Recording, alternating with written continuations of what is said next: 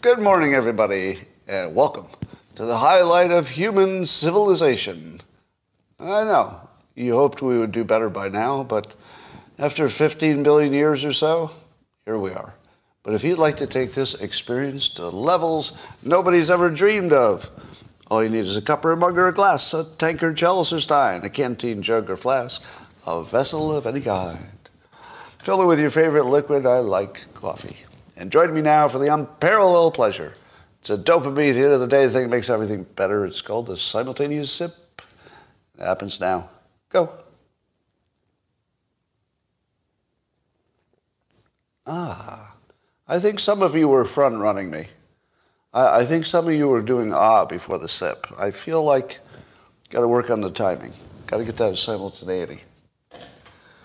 All right. So here's big news in the AI world. Midjourney 5.2, the newest release. It can draw hands. I've never understood why AI can't draw hands, but I just saw demonstrations this morning of many different hands, and they were amazing. They were sort of perfect. So for a while I thought, this AI is never going to be able to do what I do as a human artist. But, there you go. Now, I did see an argument today on social media. Somebody said that if you use AI to write your marketing copy, it will never be good. Because marketing copy is about surprising people, and AI doesn't know how to do that. AI only knows how to do what's been done before. So surprise is not part of its features. Maybe for now. I can't imagine that'll last forever. All right, I was reading an article in Breitbart by Joel Pollack, and he was talking about a California community poll results, Strategies 360. And what percentage of people do you think are considering moving out of California? If you had to guess. 40%. 40% of Californians are considering moving. Let me put this in context. 40% of Californians are considering moving, and at the same time, the governor of California is the Democrats' second best guy. Both true. 40% of the people want to get the fuck out of his state, and he's their second best guy for president. Biden's number one, of course. He's the second best guy. Isn't that amazing? My head almost can't hold those ideas at the same time. Yeah. Well, according to them, according to Democrats, he's the second best guy. RFK Jr., we'll talk about him. He might be the actual best guy. We'll find out. Yeah, but the reason people want to leave, I guess a lot of them because of state's policies, but a lot of them because it's expensive. And if you're a Republican, you're 3 times more likely to want to leave because of the policies. But I got to tell you, every time somebody leaves California, I just think of them suffering. Because, I've lived in California my entire adult life. But until I lived in California, I lived in upstate New York. Do you know how you feel when you walk outdoors in upstate New York? What's the word? What's the word you feel when you walk outdoors? Pain. Pain, yeah. Some call it cold, but it's just pain. And what happens if you walk outdoors in, let's say, Florida in July? Florida in July. How's that feel? Well, what would you describe that feeling? Pain. It's pain. You could call it humidity. You could call it uncomfortable heat. But it's just pain. It's just pain. It hurts to walk to the car. Do you know how often I'm in pain in California because I went outdoors? Sometimes. Like when the forest fires are there, it's kind of unpleasant, if the sky's all cloudy. But mostly you can walk outdoors with your short sleeve shirt pretty much any time you want for at least a little while. You might not want to stay there, but it's really tough to beat that. It's really tough. Like for the last month, I would say for a solid month, every single day has been sunny and room temperature. I think 80 is the highest it's been. I've been leaving my doors of my house open just all day long because the indoor and the outdoor temperature are the same. Do you have that where you are? I don't know. That's my commercial for California. It's the weather. So RFK Jr. has, let's say, added some nuance to his opinion about nuclear energy. I had thought he was a little bit negative about it, but he's giving a much smarter take on it. Smarter because he's acting like he's open to it if it can be economical and safe. So his current statement is, I'm all for nuclear energy if it can be made safe and if it can be made economically competitive, which is brilliant. That's really the very best framing for a Democrat, because he's basically saying, I agree with everything you say. Can you do it? Which is kind of genius. Everything you say about nuclear, absolutely. Can you do it? Show me you can do it. Show me you can build it cheap enough. Show me you can make it safe. And I'm all for it. It's an excellent framing. Now, part of his argument is you can't get insurance, which would be an indication that it's not economical. Because the insurance company would surely want to sell you insurance if you had a business with a reasonable risk. However, I say to myself this. I think there are some things that should not be insured by private industry. And nuclear energy would be the top of the list. I don't think that a private company really wants to take that chance. See, they have what's called the reverse IBM problem. The reverse IBM problem goes like this. And I've told you this story before. In the 70s or so, when I was negotiating contracts for technology for a big bank, IBM would offer their bid, and I'd look at the other bids from other companies. And if you picked IBM and everything went wrong, which was very rare because IBM made sure everything didn't go wrong. That's why people picked them. But if you picked IBM, nobody would say you were an idiot if anything went wrong because you still picked the best company. But if you pick something that's not IBM, this is in the 70s, and it goes wrong, everybody who's going to second guess you says, really? So you didn't buy IBM, and then things went wrong. Well, you're fired because you should have just bought IBM because everybody knows that's the one where things don't go wrong. Or if it does, they fix it, which they actually did. Their reputation was stellar. But it's a reverse problem with nuclear. Let's say you're an insurance company and you insure a nuclear site and a catastrophe happens. There's no way in the world you can explain that to the public or your investors. Your investors will say, well, everybody knew it was dangerous. What the hell are you doing? Even if it isn't, right? First of all, everybody would act like they knew exactly what the risks were, like as if they did. So that's the perfect situation for the government to be the insurer and could even make a profit, I would think. Don't you think the government could insure all nuclear facilities and actually make a profit on it? As long as they were at least generation 3, which has never had a death associated with it.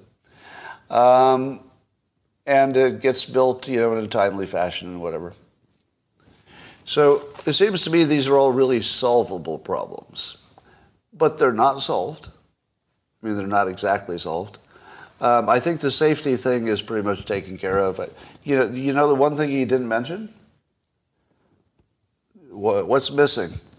I'm all for nuclear energy if it can be made safe and if it can be made economically competitive.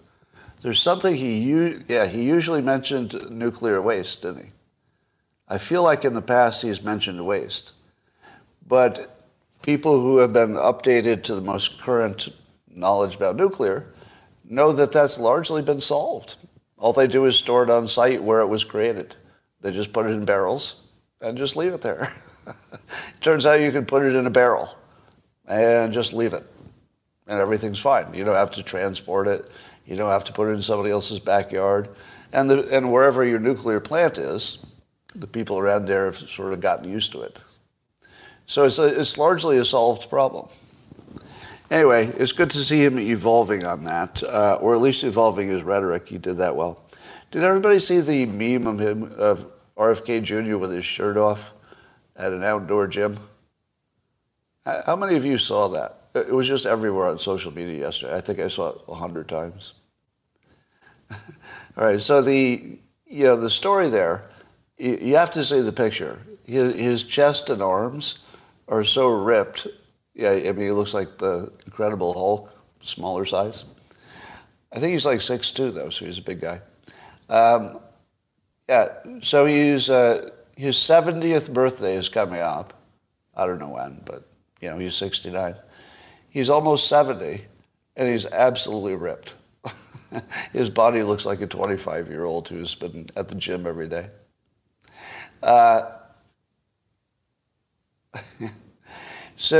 And what's funny is you'd think that would have no impact on anybody's voting preferences, but it totally does.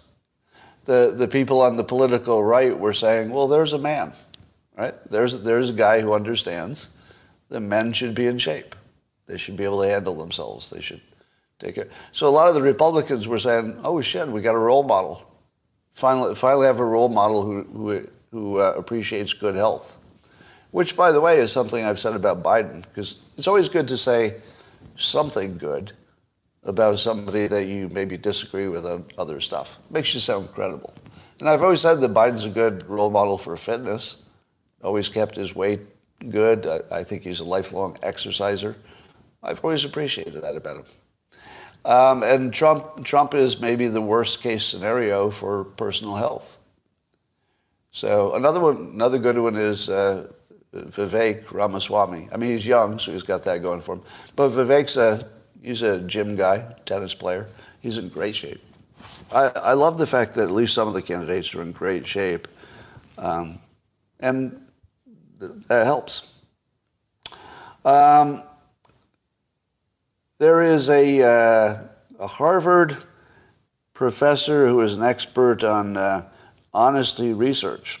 So worked for Harvard, expert on the subject of honesty. Has been let go because she may have fabricated research data in as many as 135 studies, including the one on honesty. Okay. Now, I saw a comment on Twitter where somebody had referred to her as a Democrat, and somebody pushed back and said, whoa, that's not in the story. The story doesn't say she's a Democrat. No. The story doesn't say she's a Democrat. It does say she's a woman who works at Harvard who lied on 135 studies, potentially. I don't know what the odds of being a Democrat are in that situation, but it's not a coin flip, if you know what I mean. All right. Well, that was funny. That's the whole story, but it's funny. Do you ever have this situation where there's a topic that you've been arguing about for days or weeks, and then somebody comes in with a comment that you didn't think of, and it just ruins your whole 2 weeks because everything you should have said should have just been that. Right? So now I would like you to erase from your memory everything I've ever said on the topic of whether RFK Jr. should have a debate with Dr. Hotez over vaccinations. Forget everything I've said about it. And I would like you to replace it with this far superior opinion that I saw on Twitter. This is a Jeff Pilkington tweet who has some really good tweets because he's good at seeing both sides of the political situation. All right, now just imagine how stupid I felt when I read this. So Jeff says, regarding vaccines and a debate, the reason the left generally doesn't want to debate on this topic is simply because there's no issue with vaccines on the left. How do you debate something you don't have an issue with?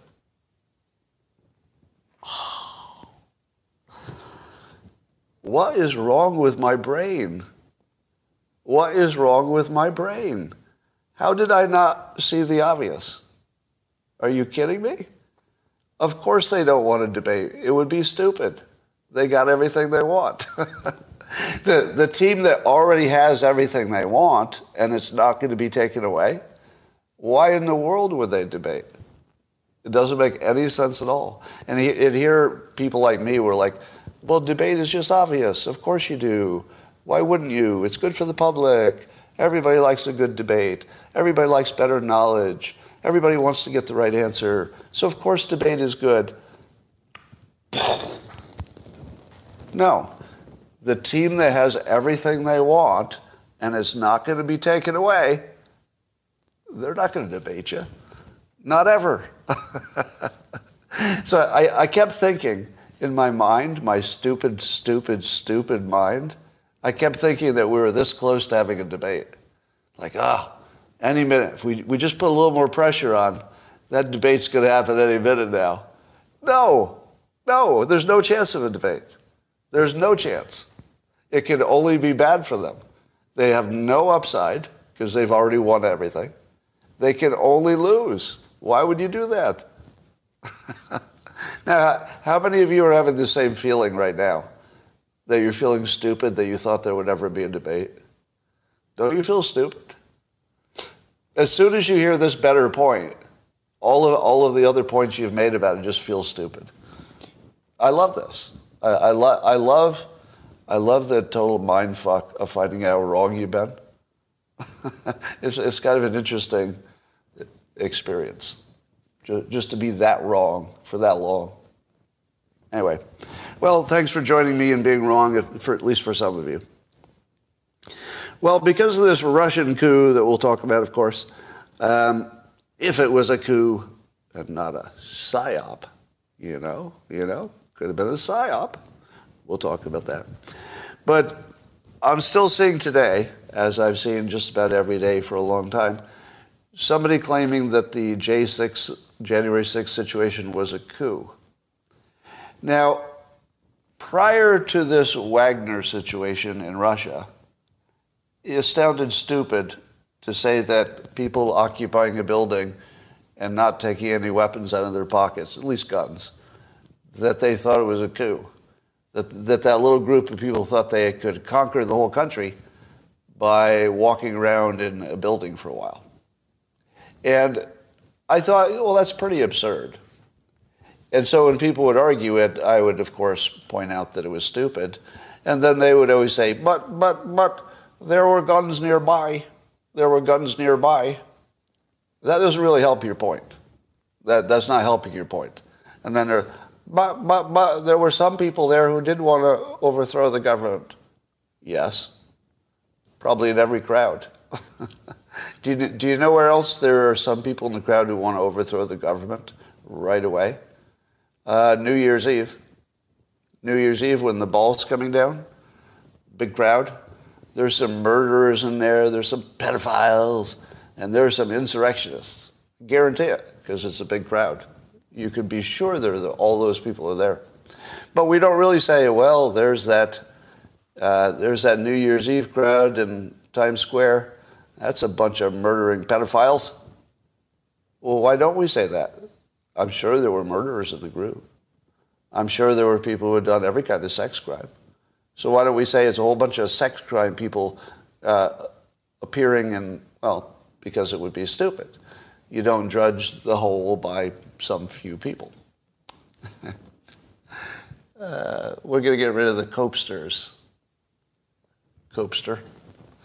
The dumbest, I'm still getting some people who are defending January 6th as an actual coup. Now, so here is my point. So I've held for a long time that people were wrong about their characterization of January 6th.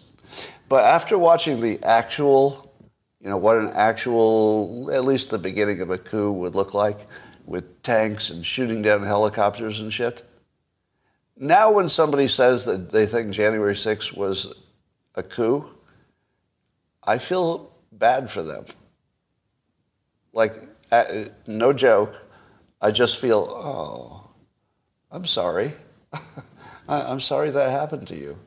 Because these are really victims. And I mean that not in a political sense. I mean that in a medical sense. Medically speaking, these are victims.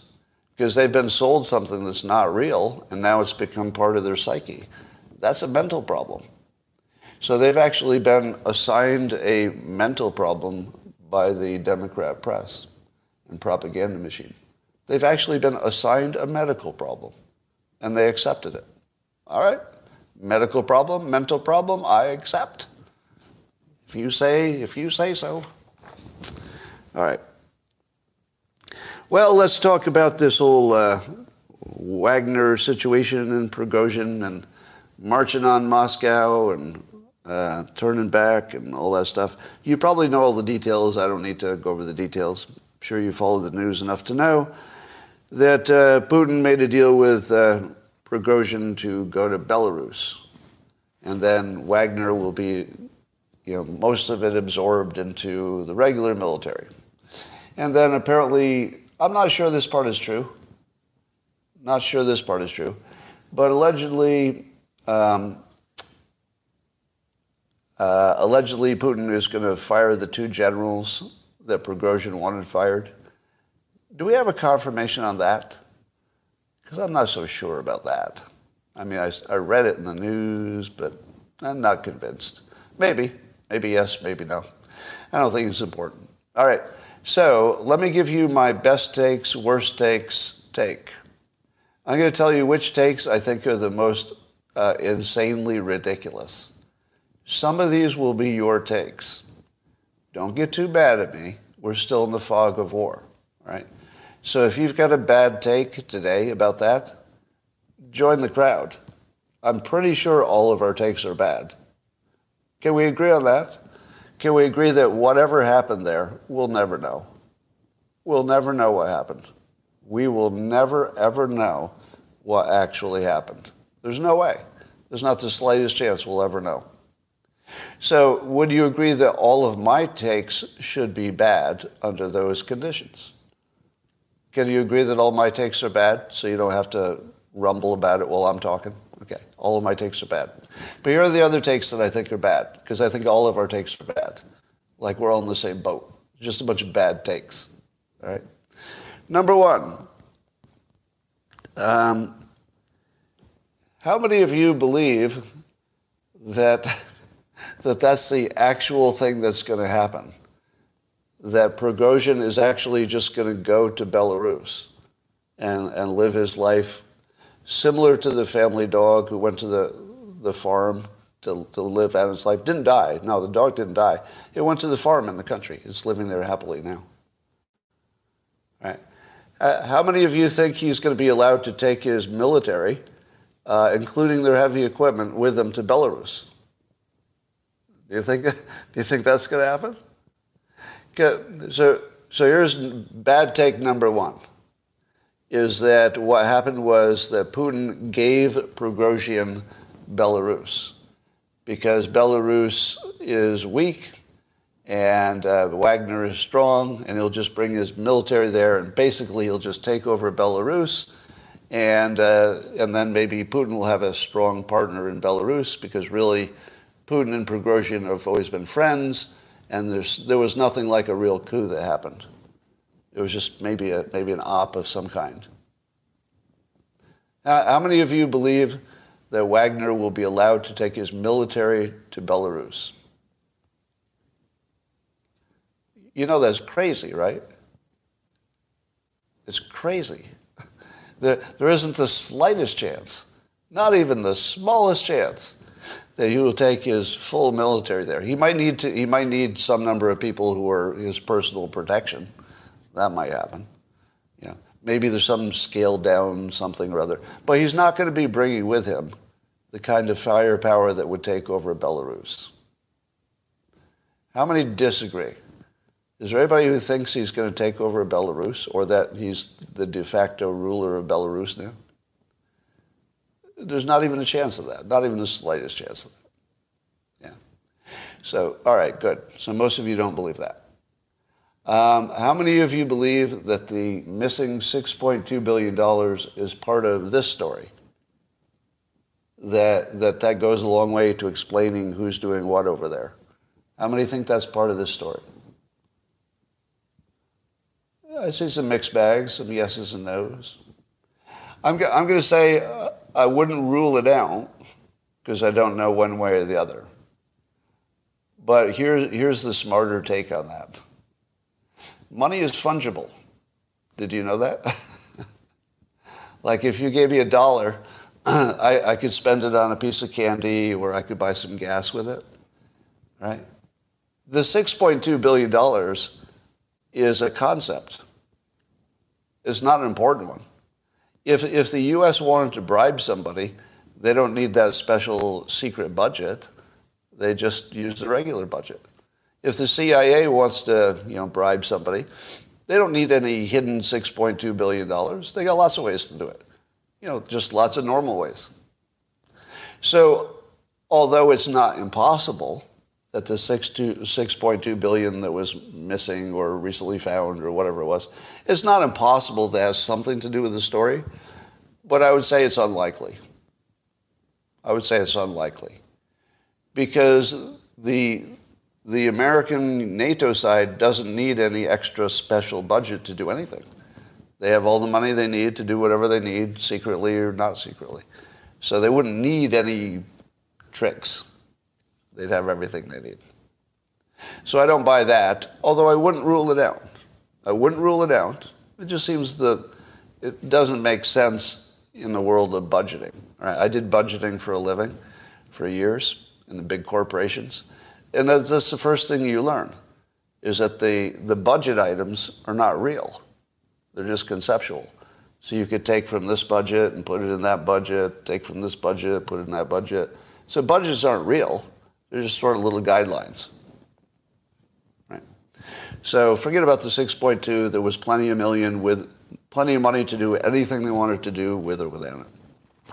All right, next bad take is that Putin and Prigozhin have reached an agreement. How many think they've reached an agreement? Does anybody believe that? And if they reached an agreement, do you think that either one of them plans to keep it?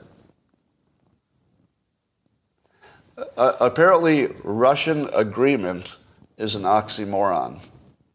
Yeah, I think even the Russians might admit that. That at this level, at the political level or military political level, a promise doesn't mean anything. That a Russian agreement in writing, verbal, nothing. It doesn't have zero value. So the entire story is about two guys that made a Russian agreement. That's what the press told us. The press told us, hey, it's all over. Two Russian guys made an agreement. That's nothing. That's literally nothing. How about the idea that it's over? Do you believe it's over? Of course not. It's not over until one of them's dead. Because they can't both live. And it looks like it's going to be Prigozhin who's going to be dead. Of course he's going to be dead. It might take a month. It might take 2 months. All right? But he's dead. All right.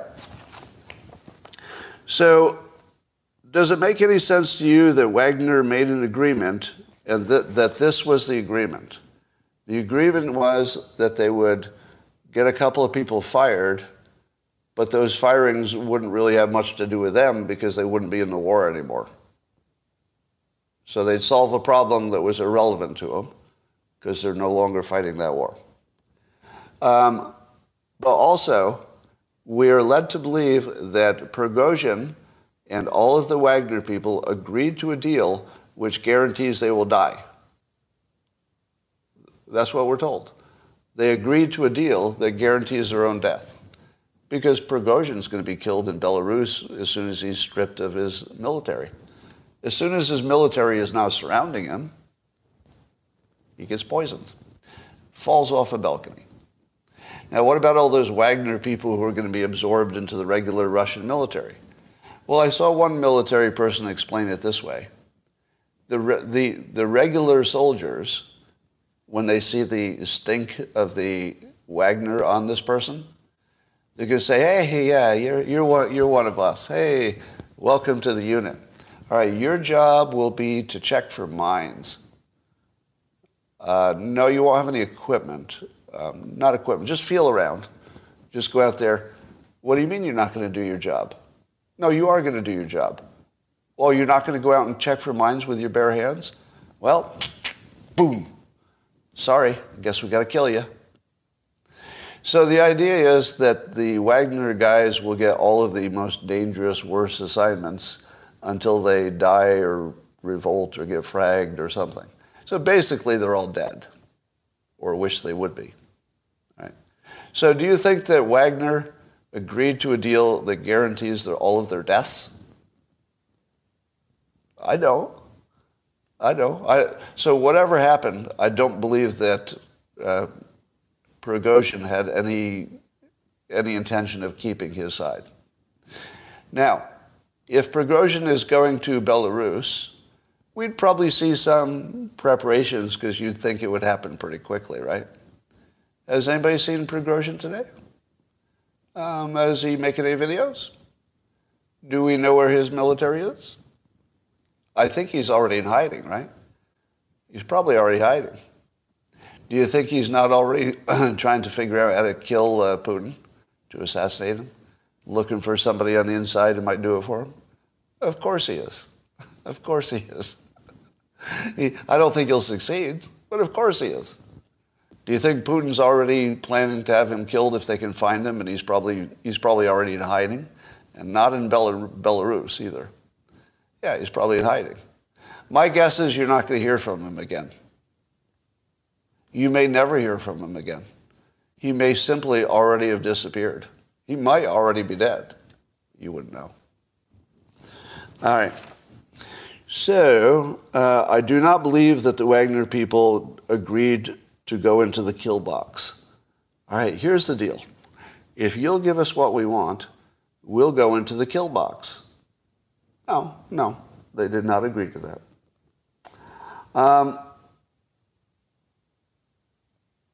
So the next question is, was it a Psyop? Was it a Psyop, and it was never a real thing? How many think it was a Psyop? You have to be brave to say yes to this, since you know I'm going to be talking about the worst takes. Haven't ruled it out. I suppose it would depend on your definition of a Psyop. The people who said it was a plan to find out who the traitors are, I think that's the least likely possibility. Because you wouldn't do this just to find some traitors. There are other ways to do it, like every other way to do it. You wouldn't do it this way. Now, I'm not even going to get into the details of why you wouldn't do it this way, but you don't have your most important military person come out in public and say that the reason for the war was bullshit and you don't need to be there. You wouldn't do that as part of an op. And the reason you wouldn't do that is that you could do other things that might make it look credible without giving away the main narrative that you're trying to protect. If it were the only way to do the op, then I would say, well, maybe. It was the only way they could do it, so even though they didn't want to change the narrative, maybe they took a chance because it was just the only way to do it. But it wasn't the only way to do it. It wasn't the only way to do anything. So I can't wrap my head around the possibility that they would give up the main thing that would cause good morale among their troops. The main thing is that they have to think there's a reason they're fighting. And Prigozhin took away the reason for fighting. The reason. They're not protecting Russia. Nothing was at risk. There's no reason. There's no way in hell that Putin and Prigozhin said, all right, here's the deal. you're going to say that the whole reason I invaded this country is bullshit. And then I'm going to pretend like I'm mad at you, and you're going to do a fake coup. You're going to shoot down some of our helicopters, but just, limit it to 7. Does any of that sound like that was a real psyop? Now, add to that the fact that we're hearing the news today, if you can believe the news, Washington Post, that our spies, U.S. spies, knew that Prigozhin was going to act militarily against the government. We've known it for weeks. Do you think if we've known it for weeks that he was going to do it, that it was a psyop? We've known it for weeks? I don't know. I feel like we would know if it was a psyop if we somehow we had good enough sources that we knew he was going to do it. We'd probably know everything about it, or a lot about it. All right, so I think the odds that it was a fake coup would be super low, super low. I suppose anything's possible, but super low odds that it was a psyop. I saw Elon Musk mocking that idea with a meme yesterday. You wake up in the morning, it's another psyop. Although I'm not sure he was mocking it or saying it might have been. Because remember, you know how parody and reality have merged? As soon as I said he was mocking it, I realized, no, I can't be sure. He might actually think it was a psyop. I mean, I don't know. I'd be surprised if he thought that, but hey, maybe. All right, let's see. Other bad takes. Russia is done for. So here's the take I was seeing on social media. Russia is done. The government's going to fold, the country's going to collapse. To which I say, what? I didn't see anything like that. To me, it looked like the strongest military in Russia took a run at something that was at least threatening to be a coup, and Putin squashed it with a few threats. Now, I saw a report that didn't have any sources, so I don't believe it. But if you were Putin, wouldn't you have the names of all the family members of at least the leadership of Wagner? Wouldn't you know where their grandma lived and where their cousins and their kids lived? And don't you think they were all rounded up? Don't you think Putin said, hey, Prigozhin, are your generals there? Are your colonels and everybody there? All right, I want to read the names of their family members. And then he just reads the names of their family members and their addresses. All right, let's see. This is Colonel Victor, blah, blah. Let's see, your wife is blah, blah, blah. Your sister is, your brother is, your father is, and then you just give them all their addresses. That's the end of the coup. All you have to do is give them their names and addresses, so you know that Putin knows exactly where they live and who they are. And they turn around. And I think that's probably what happened, honestly. I think probably that they actually, given that, there's a possibility that they actually agreed to go in the kill box. The only reason you would agree to go in the kill box is to save your own family. Right? To save your own family, you actually would agree to go in the kill box. That's the one time you would do it. So it certainly looks like that. I'm only speculating. I can't know. But it looks like Putin just said, if you leave now, everybody gets to live at least temporarily. If you take 1 foot into Moscow, I'm going to start killing your family, one at a time. I think that got him to turn around. Now, I don't think Prigozhin has agreed to go to Belarus, really. I think he's going to run. But, it bought him time just to act as if he was. All right. There's a take that says that Putin didn't handle it well. He didn't do a good job of managing the coup. That's not what I saw. I thought Putin handled it like the best dictator ever. When Prigozhin's troops rolled into Rostov-on-Don and they got no resistance, do Do you think that was because all the people there were on their side, or was it just a bunch of Russian military people, and when the public sees Russian military in the context of having a war with Ukraine, they just treat them as heroes? And maybe that was it. And maybe the military was ordered not to engage. If what Putin did was tell everybody to not engage, or at least not engage much, I think there was some helicopter action there, but don't engage much until they get to the border of Moscow, because they're going to get crushed if they enter Moscow. So you can kind of let everybody else just stand down, let them be totally exposed in order to get to Moscow. There was apparently huge amounts of open space where you can't hide.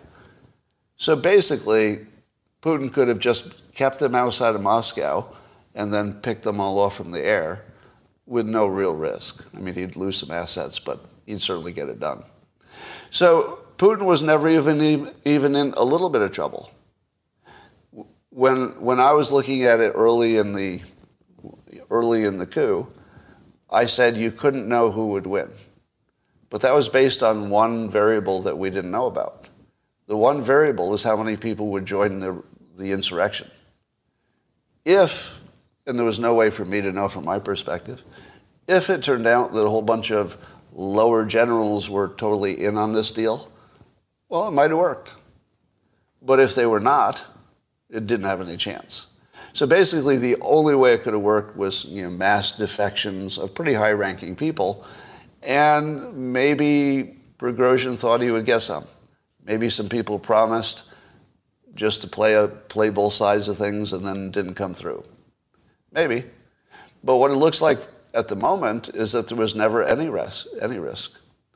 When I heard the number of troops that Wagner had to attack Moscow, it would be something like, I don't know, 1% of what you would need.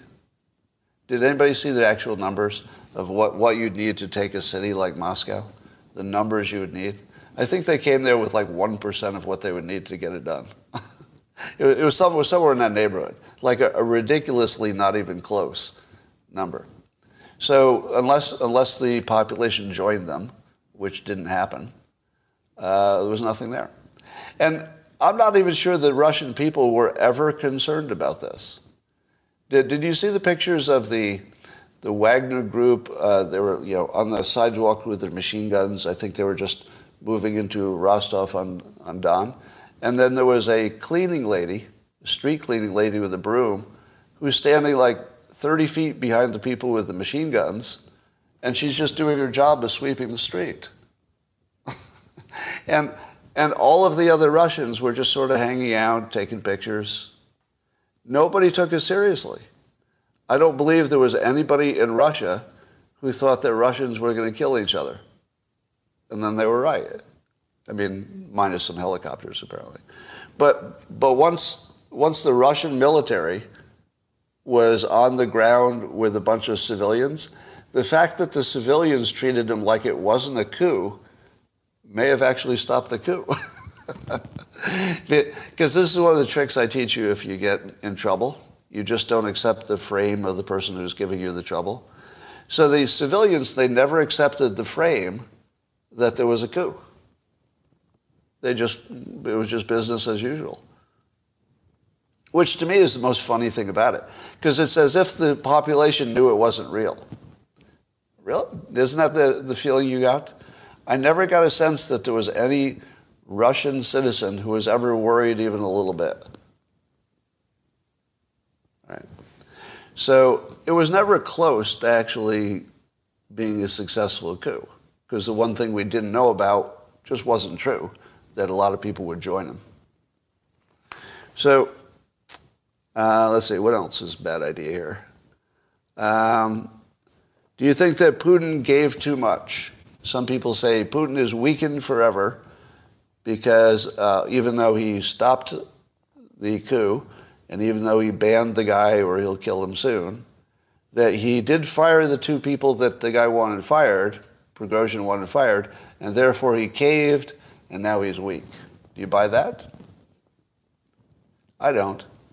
Because nobody in Russia cares if he fires his generals. How many generals has he fired? Just since the Ukraine war started, he's fired like 6 top generals or something, 4 to 6. It was just a Tuesday. Firing his 2 top war generals is just a Tuesday for Russia. Happens all the time. I don't think it had any impact on anything. Do you think that NATO is thinking to themselves, well, we thought he was strong, but he fired those 2 generals? Now we've got our chance? No, nothing has changed. It changed absolutely nothing. It's just something for people in the press to talk about, to sound smart. Oh, he's degraded his power. There will be other challenges to him. No, who's going to challenge him? He just squashed the Wagner Group. He squashed the Wagner Group with a phone call. That looks pretty strong to me. If you could stop a coup with a phone call. All right, here's CNN's take. Oliver Darcy. Now, I always like reading Oliver Darcy because there's some people you think are not even trying to be independent thinkers. They're really just on the party line, and they're not going to budge. So he's one of those. He says, one notable thing about this rapidly developing international story, talking about Russia, since Elon Musk took a sledgehammer to Twitter's verification system, the platform is far less useful during breaking news events. And so people are depending on traditional newsrooms for verifiable information. Was that your experience?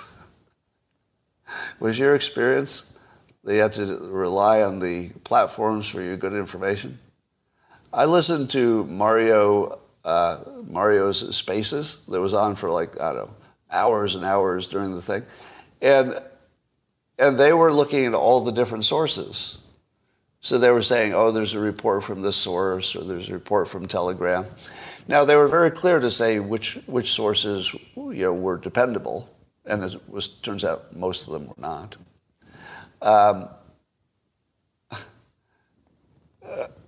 Okay, I just saw a comment that's making me crazy, but I'm going to ignore it for a moment. So my experience was the opposite. So when I knew that something was going on, I immediately turned on CNN, and they were talking about the submarine. So I went to Twitter, and I started getting good information. And I thought, well, by now CNN is caught up. So I went to CNN, and it was a commercial. So I said, all right, commercial. So I'd go back to social media. I'd get all this new information and stuff. And I say, okay, by now CNN has it. So I'd go back. It was a submarine.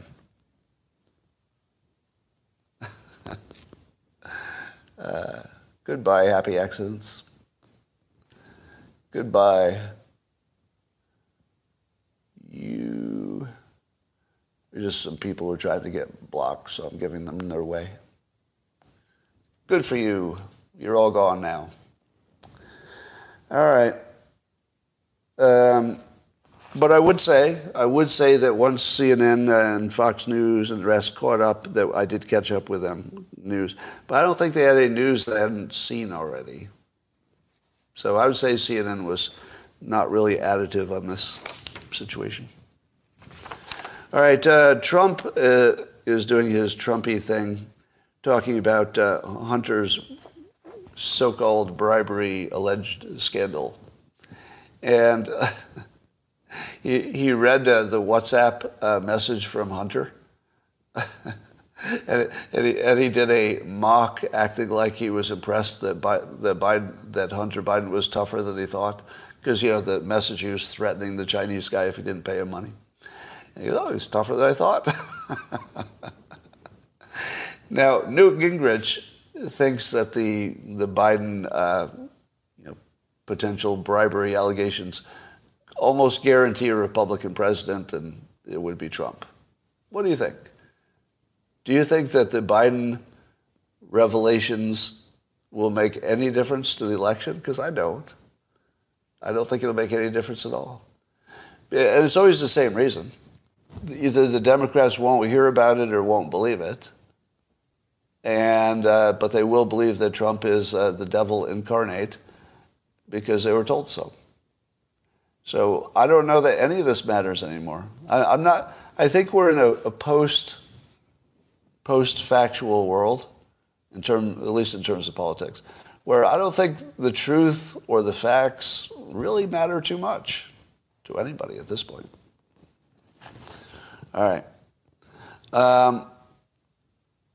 How many Democrats do you think are aware of Hunter Biden's WhatsApp messages? Like, so it was a big story on the right-leaning universe. I kind of wonder. I think it might be zero. You know, close to zero, not zero, but very low. I mean, you always have Jake Tapper. He probably knows. Yeah. All right. I saw somebody ask the question, how can you spot an NPC, a non-player character? So if we're a big simulation, if this is a simulation in our reality, that means that some of the characters are not players, they're just sort of scenery, NPCs. How can you identify them? I may have told you this trick before, but they don't have stories. That's the way I identify them. They can't tell a story. If you went to me and said, Scott, tell me a story about the time you succeeded at something, I'd have several. Tell me about a time you were embarrassed. Several stories. Tell me about a time you nearly died. Several stories. Right? You can give me almost any topic, and I can give you a story. But have you met people who can't tell you a story? So you say something, all right, tell me a story about something that like you really enjoyed. Can't.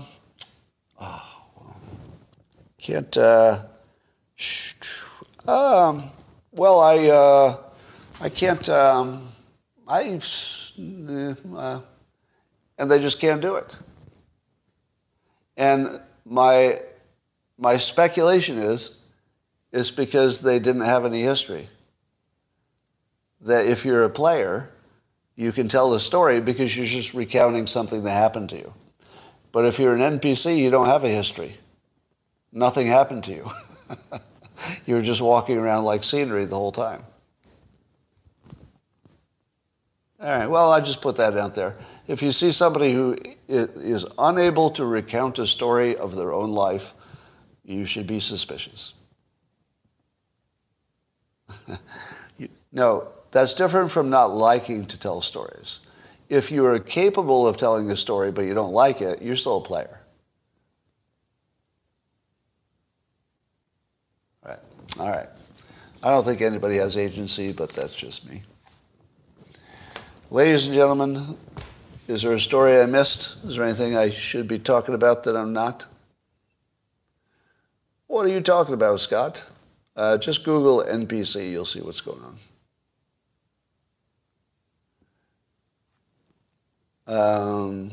You disagree. Yeah, Adam Rich, the actor from 8 is Enough, died from fentanyl overdose. I'm getting a little bit tired of the fentanyl overdose stories. Scott finally woke up. I can never tell if you're being serious.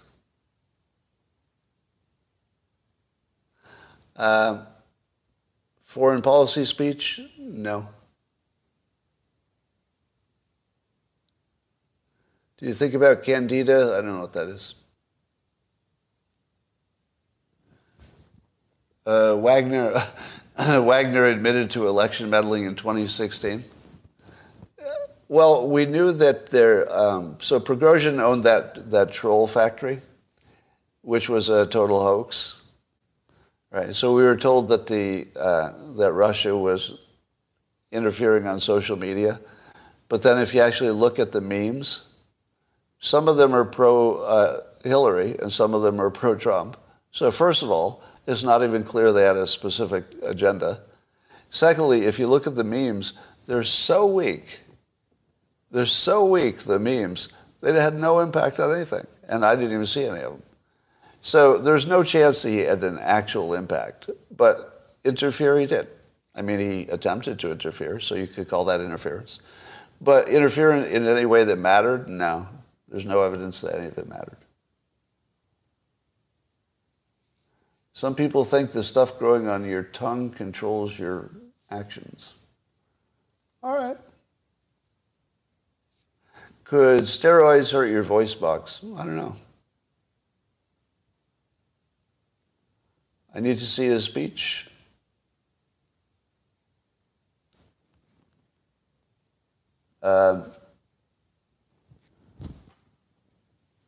Do you think Prigozhin was dumb enough to kick off a bad coup? No. I think that Prigozhin believed that he could pull it off, and then something changed. Because remember, in a coup, I mean, you can plan, but things are going to happen. And I think the part that didn't materialize is people taking his side. So I think that's the part that didn't materialize. Just a guess. So no, I don't think the fact that the coup didn't look like it could work, at least on paper, doesn't look like it could have worked. I don't think that means it was a psyop. Because again, it would be the dumbest psyop anybody ever did. It just means there's something we don't know about it. See, my speculation is that Putin rounded up their families. And I think that may have been just a blind spot. You know, maybe Prigozhin just didn't see that happening.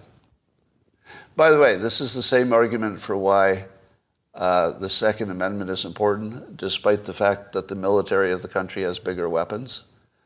Because if there were ever some kind of, dictator takeover and it was supported by some military group of Americans, the first thing the Americans would do is round up their families. They're not going to fight directly against the military. They're going to go get your cousin and your brother and your mother and your grandmother, and then they're going to shoot them one at a time until we get the country back. That's what's going to happen. Now, I can tell you that'll happen because I'll probably be an underground leader if that happens. And that's what I would order. Those would be my orders, round up their family. As horrible as that is, it's war. You do what you got to do. So, yeah. You wouldn't kill their families? Well, then you will be killed yourself. You always have a choice. I'd threaten them. I wouldn't kill them. Thought it wasn't war anymore? Yeah, I would still say that Ukraine is over in terms of a war. I think it's largely over. I think both sides want to negotiate, but they're just, trying to get a little extra leg up. I think the Ukrainians are still probing the Russian defense, see if there's any holes there. Do you think that having Prigozhin gone will have a big effect on the military effectiveness? You do? I'm going to say no. Because first of all, Prigozhin was an offensive force, and the Russians aren't looking to be as offensive, except artillery and planes and stuff. It looks like they're more of a defensive military. And I'm coming to the belief that the Wagner Group was more PR than effective. That because Prigozhin got the most attention, we came to see them as the fiercest fighters making the most difference. There's no real proof of that. There's no real proof. And 100% of what top Russians say is always a lie. So where do we know these Wagner groups were the extra special bad ones? I don't know. I think Prigozhin told us.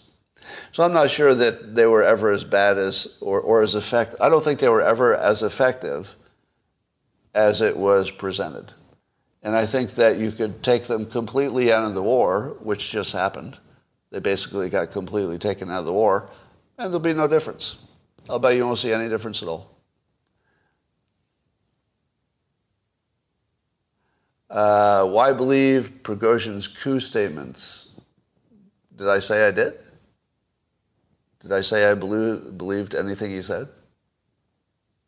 I don't believe that happened. All right.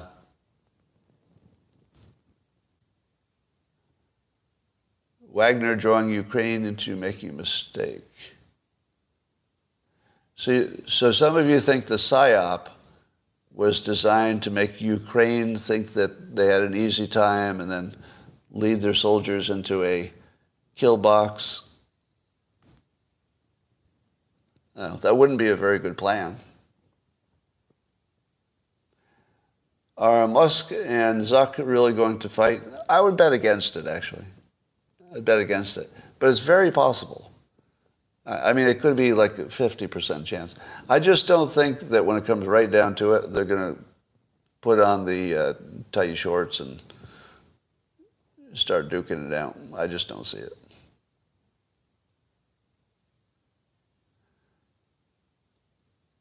All right. Love to fight between those two. It would be fun to watch.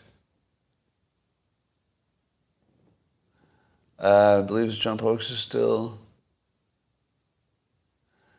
Do you think Rogan believes the Trump hoaxes? Well, there was probably something specific that Rogan had a problem with, but I don't know what that was.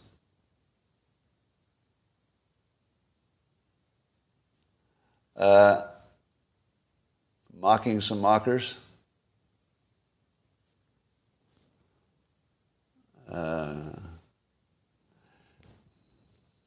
Prigozhin didn't say Putin would go after his family. Sounds like a bad take. No, the take is not based on any information from the news. The take is based on what's obvious. Are you telling me that if you were Putin, you would not have rounded up their families? You can't tell me that. Seriously? Of course you would. It would be the first thing you did. That's like top of the list. Of course you would. Yeah. You retweeted it yesterday. What was it?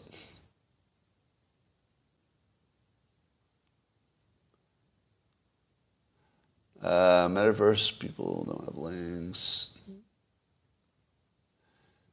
You know, I was also wondering if the increase in Bitcoin was related to anything happening in Russia. Has anybody speculated that yet? Do you see Bitcoin sort of zoomed in the last few days? Made me wonder, did somebody need to buy a bunch of Bitcoin to bribe somebody? Maybe. I don't know. BlackRock, you're saying? You're telling me they wouldn't secure their families? No. How could they? How could they secure their families? Like where? They weren't, unless they were with them, like in the military, they can't secure them. Against what? Unless they left the country, and then that would be suspicious too. BlackRock is starting a Bitcoin ETF. Oh, is that what happened? BlackRock started a Bitcoin ETF. Well, that would do it. MAGA going after the Patriot Front? Oh, is that a real thing? Oh, you have to send me that video. Somebody says there's video of MAGA people going after the Patriot Front to try to find out if they're feds, probably. Oh, yeah, you got to show me that. You think BlackRock is collapsing? I'll bet against that. All right. Biden attitude in the White House. Lesson in mocking some. Okay, I'm not going to give you a lesson in mocking some mockers in New York City. You know I can't do retail requests, right? You know there are thousands of you. You can't all ask. You can't use this to ask me for favors. It's not going to work very well. I mean, I'm happy to help when I can, but this isn't really the retail favor platform. It's like, hey, I think I can get that guy to do me a favor if I just shout it like lots of times in the comments, like just lots of times, and then he'll just do me a favor. Probably not. All right. That's all I got for now. I'm going to, let's see, Sunday, probably going to do a man cave tonight. Best thing in the world. By the way, you people on YouTube. If you haven't seen the Dilbert Reborn comic, the spicier version, you can see it on Twitter if you subscribe to me. Or if you want to see that and lots more, including my other comic, Robots Read News, you want to go to the Locals platform, scottadams.locals. Prediction, RFK will take out Newsom.